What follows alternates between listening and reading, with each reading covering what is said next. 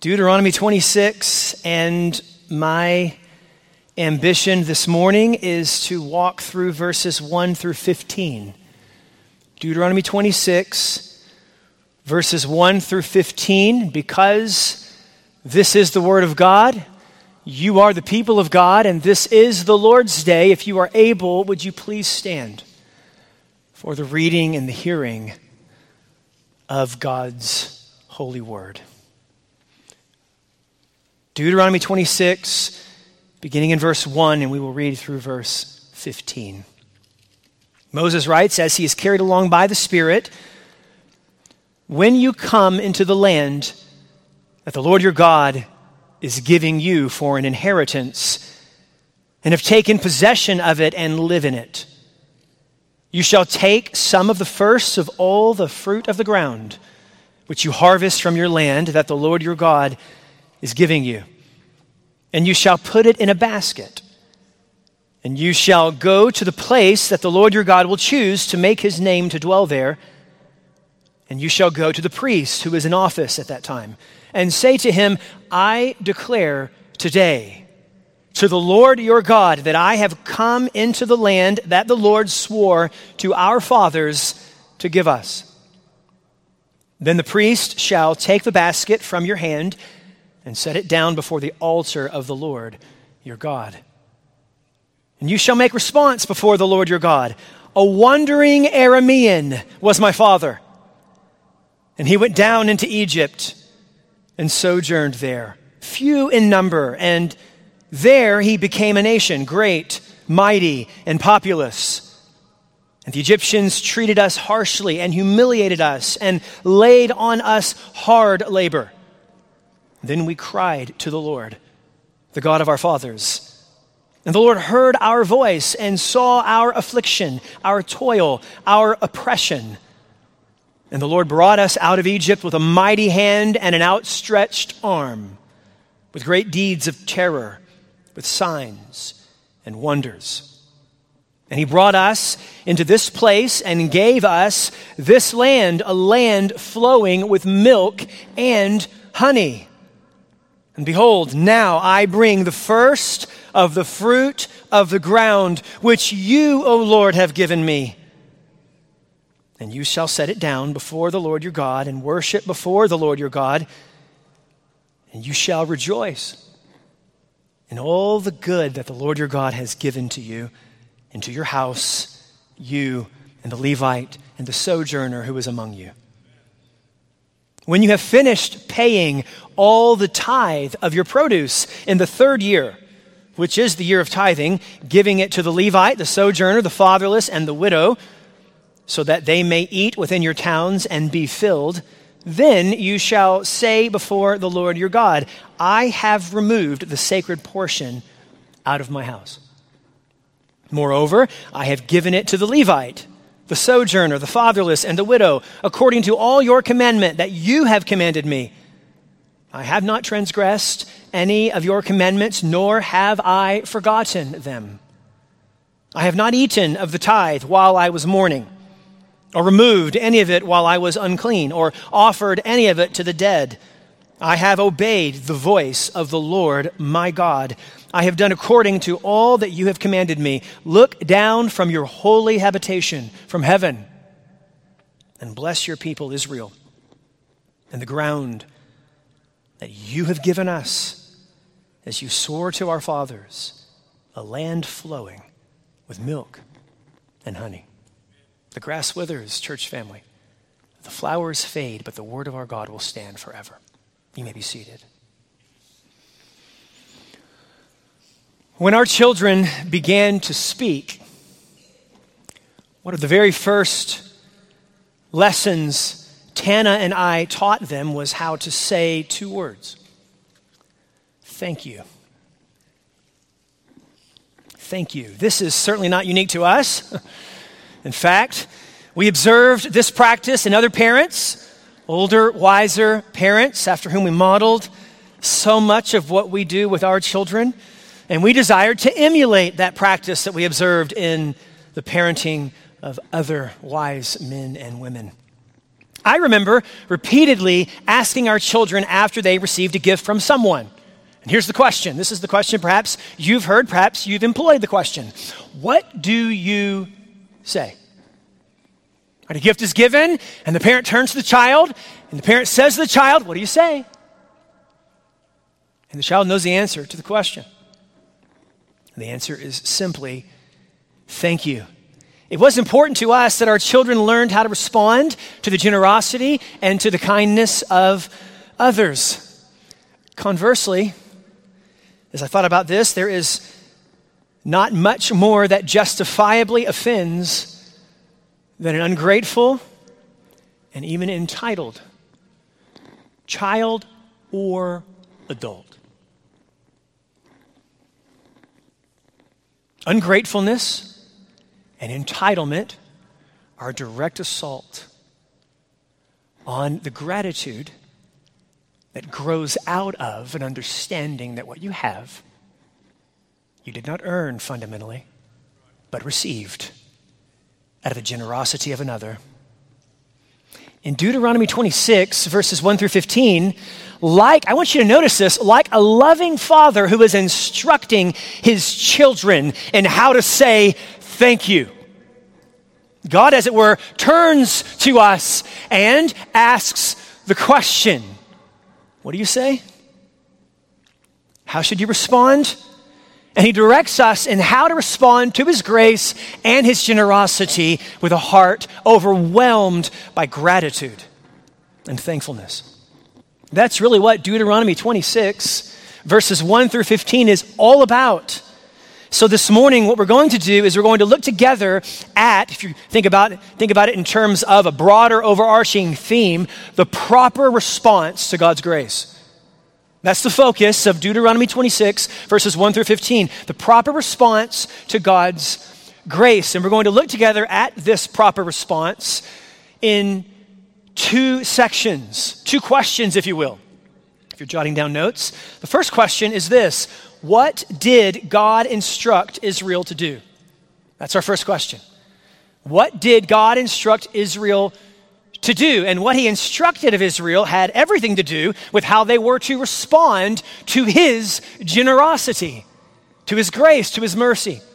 So first, what did God instruct Israel to do? And we're going to spend a fair amount of time here because here we're going to walk through the text, 15 verses or so. We won't touch on every single detail, but we're going to notice that there are two ceremonies, as it were, that God installs. And it may be that these ceremonies were one-time events, but doubtless they were to inform the worship practices of Israel from this time forth. So there are a couple of ways that the text answers that question. What did God instruct Israel to do? And we'll look together at those two ways in just a few moments. And then secondly, we will move on to what does God instruct us to do through Christ this morning. So first, what did God instruct Israel to do? And secondly, what does God instruct us to do through Christ this Lord's Day morning? Because we read Old Testament scriptures not simply as descriptive of what God once did for Israel, but as instructive for how it is we are to respond through Christ Jesus with a heart overwhelmed with gratitude. So what did God instruct Israel to do first, and what does God instruct us to do through Christ second? Let's begin with our first question. What did God instruct Israel to do? And as I mentioned to you, there are a couple of ways of answering this, a couple of ways the text answers this. First of all, Israel was to surrender to the Lord the first fruits of the land. Israel was to surrender to the Lord the first fruits of the land. I want you to look with me at verses 1 and 2. When you come into the land that the Lord your God is giving you for an inheritance, and have taken possession of it and live in it, verse 2, you shall take some of the first of all the fruit of the ground, the first fruits, which you harvest from your land that the Lord your God is giving you, and you shall put it in a basket, and you shall go to the place that the Lord your God will choose to make his name dwell there. And then as verses 3 and 4 go on to describe, each land-owning Israelite was to present their offering through the priest to the Lord. And the priest, of course, is not named because the priest, the identity of the priest, doesn't matter. The priest is simply, in this case, simply a mediator, as it were, an ambassador even, if you will. And it's through the priest that each Israelite was to offer out of gratitude and surrender out of gratitude the first fruits they had received from the land. Now, I want you to make note of the repetition of a concept in the text. If you highlight in your Bibles or you underline in your Bibles, this is perhaps a good place to do that. Notice verse 1, and this appears a number of times. Verse 1, the land is described as a gift. It is the land that the Lord your God is what? Giving you. You see? Verse 2, the first fruits of the ground is something the Lord your God is what? Giving you. Look down at verse 9. And he brought us into this place and gave us this land. Verse 10 describes the ground which you, O Lord, have given me. So, when Israel comes into the land and as they begin to see the ground produce a crop, they are to recognize that the land and the produce from the land are nothing less than the gracious gifts God is giving to his people. They didn't merit this. They didn't earn these gifts. They aren't worthy of these gifts. And their liturgy, their worship, was to be reflective of that reality, you see. This is, by the way, why it's important to think about the order and the structure and the words that we recite or sing or pray or read when we gather together and worship. They are instructive for us, and we see that patterned throughout Scripture, and this is one of those examples in Deuteronomy 26. Time and time again, their liturgy, the form their worship was to take, was a reminder that everything they had was a gift from the Lord. They were nothing more than unworthy servants upon whom God had placed his love, affection, and kindness. So what this means is that the fundamental disposition of God's people is to be one of gratitude. The fundamental disposition of God's people is to be one of gratitude. This is also why throughout Scripture, I'm getting ahead of myself a little bit here, but I can do that because I have a microphone after all. Throughout Scripture, we find this command. We find it even in our text in verse 11. We're going to get there. Rejoice. Paul will say things like, rejoice in the Lord. And again I say, rejoice. How is it that joy can be something commanded? Well, when the fundamental disposition of the heart and the affections is that of gratitude, joy just simply bubbles up and is an outflow of what we understand concerning what God has done for us in Christ.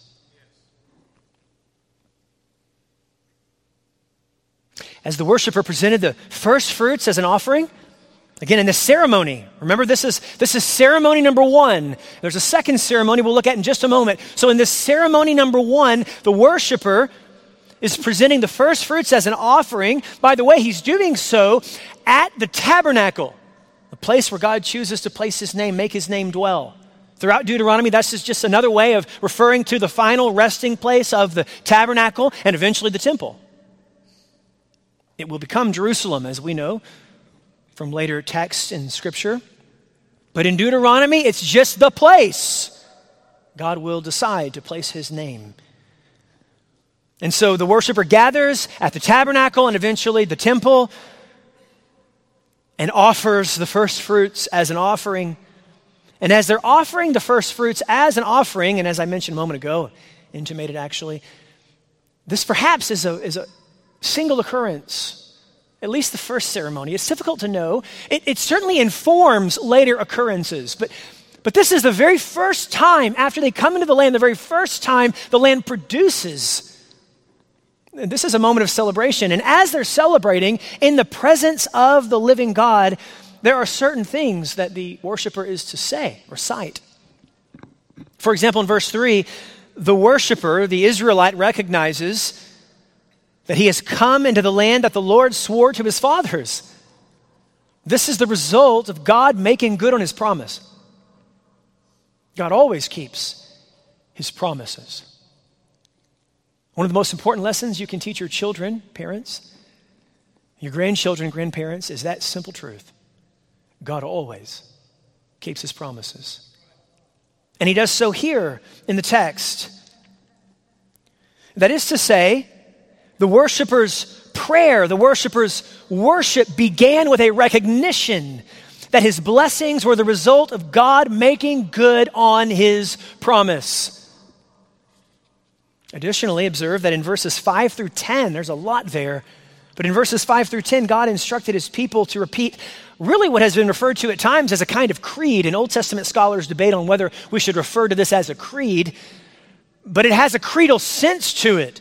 Say these words in the presence of God. And then what the worshiper does is recall God's kindness, generosity, and redemption. Look with me, beginning at verse 5. This is what the worshiper was to say.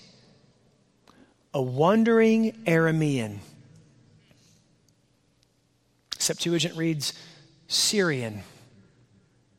A wandering Aramean was my father. A reference, by the way, to Jacob. And he went down into Egypt. Where did he go? Down into Egypt. That's important for a number of reasons. And sojourned there, few in number, and there he became a nation, great, mighty, populous. And the Egyptians treated us harshly and humiliated us and laid on us hard labor. Then we cried to the Lord, the God of our fathers. The Lord heard our voice and saw our affliction, our toil, and our oppression. And the Lord brought us out of Egypt with a mighty hand and an outstretched arm, with great deeds of terror, with signs and wonders. And he brought us into this place, gave us this land, a land flowing with milk and honey. And behold, now I bring the first of the fruit of the ground, which you, O Lord, have given me. That's the creed. Every worshiper throughout Israel was to recite that creed in the first year when they enjoyed the first fruits from the land. And so Israel's worship consisted of remembering, rehearsing, and restating their redemption out of Egypt. In their wandering, they are described as going down into Egypt. And going down, by the way, is not a good thing. It's there where they are mistreated and humiliated. In response to their cry for help, God mercifully saw their affliction. And he powerfully brought them out of Egypt. And he rescued them. And he judged Egypt, their oppressor.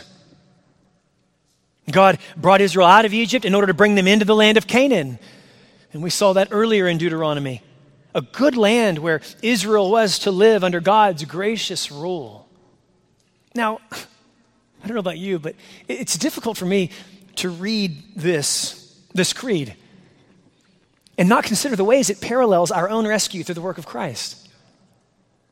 Which is precisely, by the way, precisely how we ought to be reading this text. Now, I know I'm jumping from point 1 to point 2.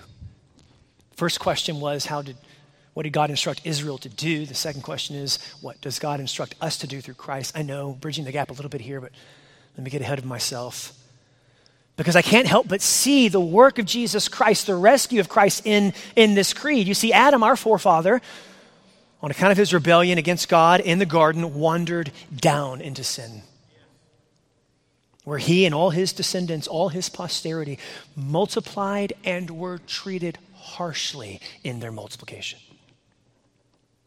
God mercifully responded to our anguish and our slavery by rescuing us through the incarnation, death, and resurrection of Jesus Christ. And now, with the promises of God as our comfort, God is leading us to the promised land. Our everlasting home where we will live forever in the presence of our good and gracious Father. In the meantime, he has given us the first fruits of Christ's resurrection, 1 Corinthians 15. And he has given us the first fruits of the indwelling Spirit, guaranteeing the full harvest when Christ returns.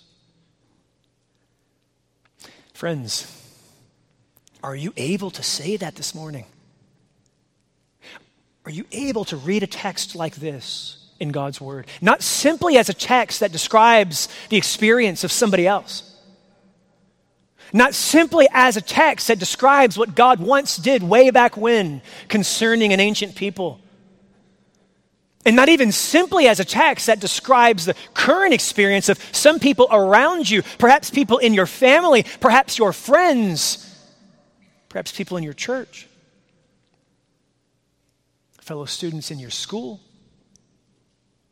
or in your student ministry, co-workers. Are you able to read this text as a description of what God has mercifully accomplished through Christ for you? There is something different about that, isn't there? You see, faith in Scripture is not simply recognizing that something is the case. Faith is surrendering ourselves to that reality and appropriating that reality as our own. It's one thing to say Jesus Christ died and was raised for sinners. It's another thing to say Jesus Christ died and was raised for me. Is that where you are this morning? And if that's not where you are, I plead with you, embrace Jesus Christ now. Entrust your life to Christ. Give yourself to the God who made you and who has rescued you in Christ. And if you have questions about that or would like to know more about that, then please stay after the service and walk out of those doors when we're finished and take a left. And before you leave this building, there is a room on the right-hand side called Crossroads. Go into that room and have a conversation with a pastor who will be in there who would love to talk with you about what it means to surrender in response to God's grace given to you in Jesus Christ, and how we can come alongside of you and you alongside of us as we learn to serve the Master who rescued us with a greater rescue than Israel ever experienced, and who set us free from a more formidable enemy than Egypt ever could have been, and who has given to us an eternal inheritance, not simply a temporary inheritance in a plot of land. Before we move on to the second way Israel was to respond to God's gracious gift of the land, as we moved our way through the creed, where Israel rehearsed and remembered and recalled God's work of redemption on their behalf, rescuing them out of Egypt, and this was to frame their worship in year one in the land as they offered up and surrendered the first fruits from the land. Before we move on to that second ceremony, I want you to notice verse 11. And I mentioned this a moment ago, but I just want to highlight it for just a moment, and then we'll keep moving together. Verse 11. Notice, and you shall what? Rejoice. You shall rejoice in all the good that the Lord your God has given to you and to your house. You and the Levite, and the sojourner who is among you. This surrendering of the first fruits of the land in worship and adoration before the God who had granted these first fruits and the land itself included a joyful celebration in the presence of God. In fact, and we don't have time to go there, but this language of rejoicing throughout the Old Covenant actually is a technical way of describing a festival.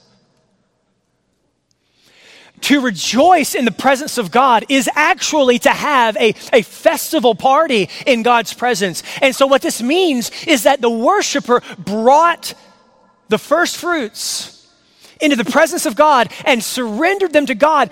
But don't miss this, the worshiper actually was privileged to partake of those first fruits in the presence of God.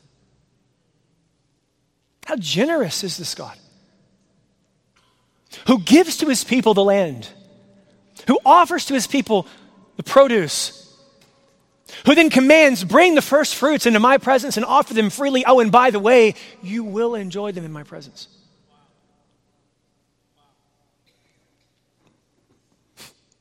Overwhelming grace and generosity.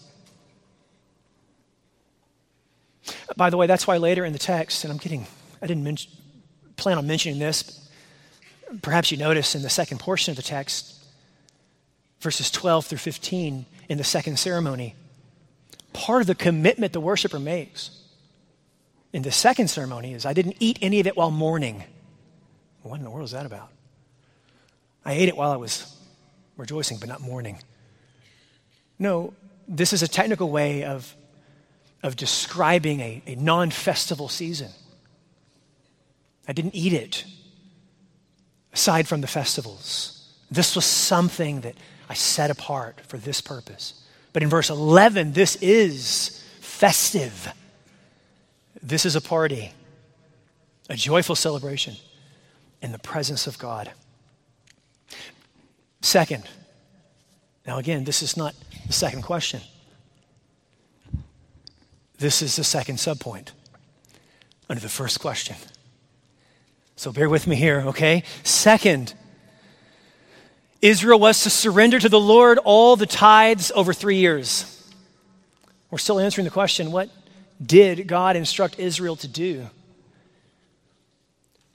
And the second instruction God gives Israel was, you are to surrender to me all the tithes over 3 years. And the reason I say over 3 years is because verses 12 through 15 is a ceremony that really does focus on this triennial tithe, a tithe given every 3 years.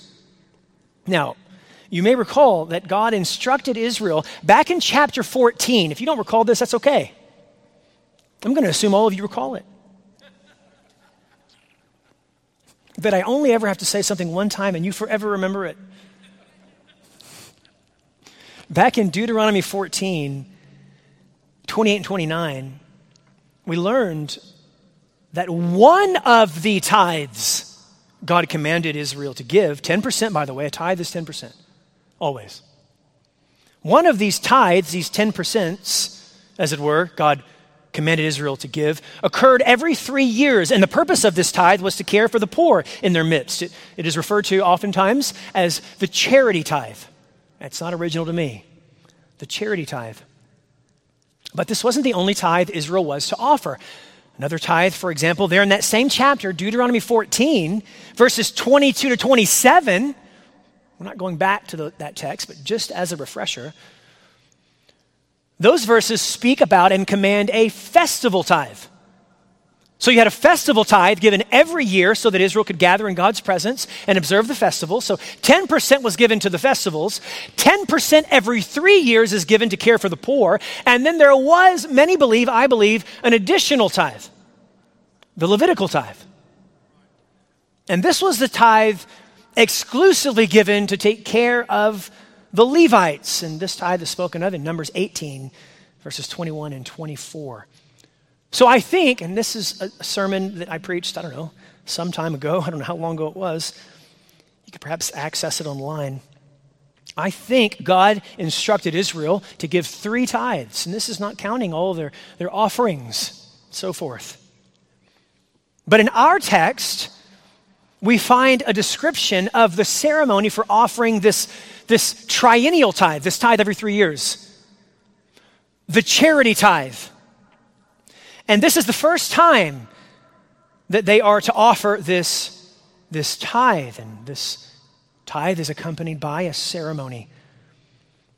And once each household had given their charity tithe every 3 years to care for the poor, they were to recite these words, verses 13, 14, and 15. Look down at the text with me, if you would. I have removed the sacred portion out of my house, and moreover, I have given it to the Levite, the sojourner, the fatherless, and the widow. You see the emphasis on those who are in need there. According to all your commandment that you have commanded me, I have not transgressed any of your commandments, nor have I forgotten them. I have not eaten of the tithe while I was mourning. There it is. I've reserved this tithe. or removed any of it while I was unclean, or offered any of it to the dead.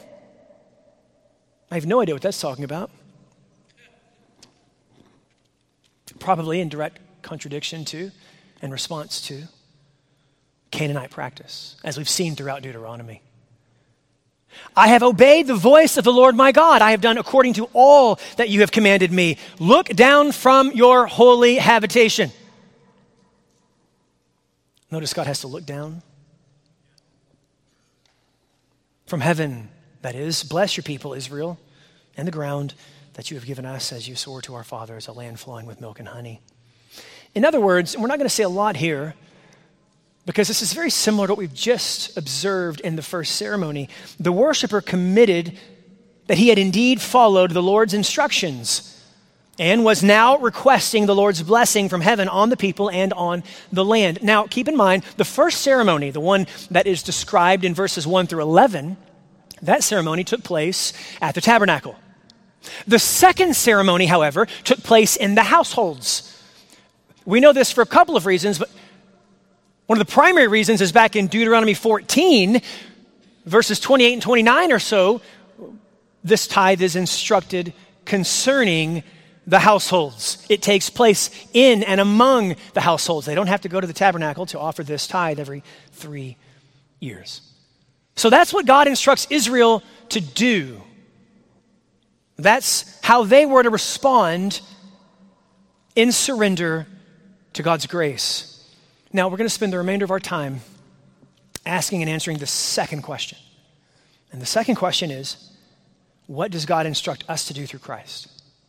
We've built a bit of a bridge already because we've seen that Israel's redemption was a foreshadow of a greater redemption through Christ.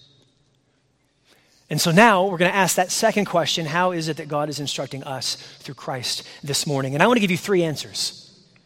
3 answers, primarily because I had to find a reason to have 3 points. And I did. It wasn't intentional, actually. First, you're thinking, yeah, right. First, remember. That's the first instruction. I think God is offering us this morning as a church through this text. Remember that everything you have is a generous gift from your gracious Father. Everything. I'm reminded of 1 Chronicles 29, verses 14, 15, and 16, where David, as he's leading the collection that would eventually help construct the temple, David prays these words, "But who am I? What is my people? That we should be able thus to offer willingly. Who am I to even have the opportunity to give to God?" He says, and then he offers the explanation, "For all things come from you, and of your own we have given you." What is he saying? It's not mine. It's not mine. I'm giving in response to what you've given me. And so properly what I'm offering you already belongs to you. You've just given me the privilege of doing so in worship and surrender. Everything belongs to you. David continues to pray, "For we are strangers before you and sojourners, as all our fathers were. Our days on the earth are like a shadow, and there is no abiding, O Lord our God. All this abundance that we have provided for building you a house for your holy name comes from your hand and is all your own." That's the idea here. That this fundamental disposition of the believer's heart is that of gratitude. Why? Because he or she ruminates about the kindness of God, the generosity of God, the mercy of God, the grace of God, in such a way that we view everything that we have as a gift, as a stewardship from our good and benevolent Father. By the way, one of the ways we do this, one of the ways we remember that everything we have is a generous gift from our gracious Father is through corporate worship, isn't it? I mean, think about the worship even this morning. We were reminded, we started our time together after the welcome, of course. We started our time together in adoration, adoring God for who he is. And then eventually seeing God for who he is results in seeing us for who we really are. And we recognized who we are during our time of confession. That we're broken, bankrupt without him. We are naked and ashamed and in need of clothing that we cannot provide. We are dead apart from God's mercy and his grace. Now, why is it important that we experience that week after week after week after week? Because the heart that authentically comes to grips with that reality, that apart from Christ we can do nothing, that there is none righteous, no, not one, that all have turned aside together, they have become useless. There is none who does good, no, not even one. The heart that authentically comes to grips with that reality is postured for gratitude. Postured not for entitlement, ungratefulness, but postured to remember that everything we have is the result of God's generosity to needy sinners. And by the way, postured in such a way that our worth is found in God's generosity, not properly in ourselves, you see. We do have worth, absolutely, infinite worth, but it's found and it's rooted fundamentally in God's generosity and his grace, in God's mercy. That's where our worth is found. Secondly, in addition to remembering that everything you have is a generous gift from your gracious Father, I believe that God is instructing us through Christ this morning to rejoice. Rejoice in your eternal inheritance through Christ. So remember that everything you have is a generous gift from your Father. And secondly, rejoice in your eternal inheritance through Christ Jesus. I want you to listen to the way the Apostle Peter describes our inheritance in 1 Peter chapter 1, verses 3 through 6. Peter writes these words, "Blessed be the God and Father of our Lord Jesus Christ. According to his great mercy, he has caused us to be born again to a living hope through the resurrection of Jesus Christ from the dead." Verse 4, "to an inheritance." Now here's his description of the inheritance. "To an inheritance that is imperishable, undefiled, unfading, kept in heaven for you." Church family, our inheritance surpasses the land of Canaan.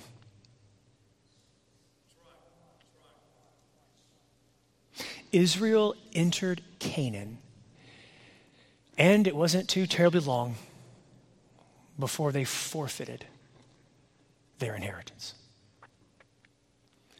But according to the Word of God, you can't forfeit an inheritance you did not earn and you do not keep. Your inheritance in Christ is kept for you by someone stronger than you. That's good news, brothers and sisters. And I love, this isn't an exposition of Peter, but we're reading texts alongside of texts. I love that immediately after Peter says that this inheritance is kept in heaven for you, in 1 Peter 1, verse 5 now, he says, "You who by God's power are being guarded through faith for a salvation ready to be revealed in the last time." In other words, God isn't simply guarding the inheritance.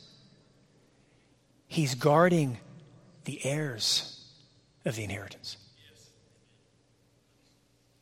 He hasn't simply secured eternal life. He's secured you. That's the promise of the gospel. That's the comfort of the gospel.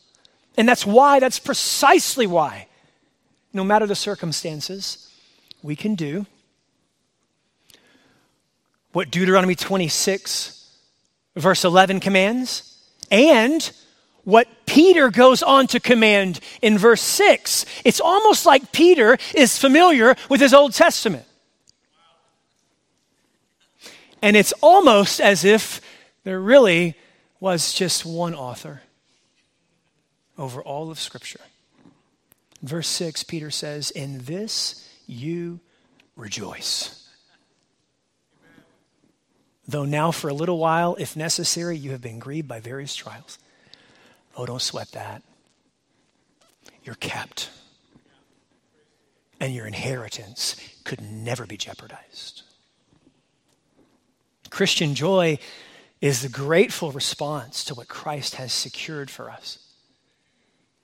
It's the grateful response of being someone who is secured in Christ. So take time.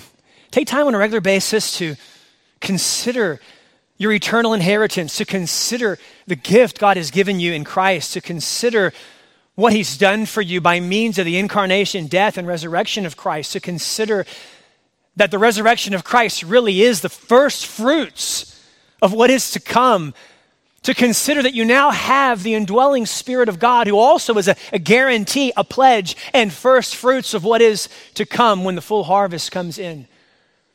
Give time week after week. Begin your week just ruminating on this reality. I cannot jeopardize myself because I'm not keeping myself. Amen. I'm being kept and guarded as my inheritance is being kept and guarded. And as you consider these things, remember these are things into which Peter goes on to say angels long to look. But you have the privilege of looking into. Finally, point 3 under the second question. In addition to remembering and rejoicing, I don't have an R, I know. And you call yourself a pastor. It burdened me, Carl. Then every R I came up with, I thought, nah, I'm stretching it there. Third, surrender everything to God. If you remember everything you have is a gift of God, and you are rejoicing in your eternal inheritance in Christ Jesus, you are ready and positioned to freely surrender everything in worship to this good and gracious God. And keep in mind that surrender is only properly Christian. It's only properly Christian if it is in response to and in recognition of God's grace given in Christ. We do not surrender to God in order to secure a relationship with him. We surrender to God in response to God already securing a relationship with us. That's Christian surrender. And when we realize this, passages like Matthew 13 make a little sense. Matthew 13, 44 and 45 says, the kingdom of heaven is like treasure hidden in a field, which a man found and covered it up. Then in his joy, it seems to be a recurring theme, in his joy he goes and sells all that he has and buys that field. Again, Jesus goes on to say, the kingdom of heaven is like a merchant in search of fine pearls, who, in finding one pearl of great value, went and sold all that he had and bought it. That's surrender. So, church family, Christians, this morning, surrender yourself to God afresh. Surrender your finances to God. They're his. Surrender your hobbies to God. They belong to him. If everything I have belongs to God and has come to me as a result of his grace, and I'm rejoicing in the eternal inheritance I have in Christ Jesus, I need nothing and I want nothing. As a result, I'm positioned to surrender everything. Surrender your sports to God. They're his. Younger worshipers in the room, Your basketball, your baseball, your softball, your volleyball, your wrestling, your football, and whatever other ball you use to play your sport, or perhaps don't use to play your sport. Your dance, your winter guard, your theater, it belongs to God. Surrender to Him what belongs to Him, which is really an odd way of saying it, isn't it? Because it already belongs to Him. But position yourself holding these things. And again, I've done this before, and I've stolen it from Paul David Tripp. But surrender is this posture. It's not that you're not using it anymore. Perhaps you'll continue to play golf, or play basketball, or do theater, or go to work at your particular job. But this is surrender. Father, if you want to take it from me, then take it. It's yours. This is the opposite of surrender. And I will caution you, God's mercy and grace are fierce. And He loves you more than He loves your happiness. And if He has to, in kindness, He will strip it from you. So that in the end, you know you have everything you need in Him. That's as much for me as it is for you, brothers and sisters, this morning. Surrender your families to God. They belong to God. They do not belong to you. Husbands, your marriage does not belong to you. Wives, your marriage does not belong to you. It's a gift. Surrender it to the God who gives generously. Your children, parents, your grandchildren, grandparents, they do not belong to you. Surrender them to God in Christ. Your bodies. There is a strong cultural narrative that wants us to believe that our bodies belong to us. And it's a damnable lie.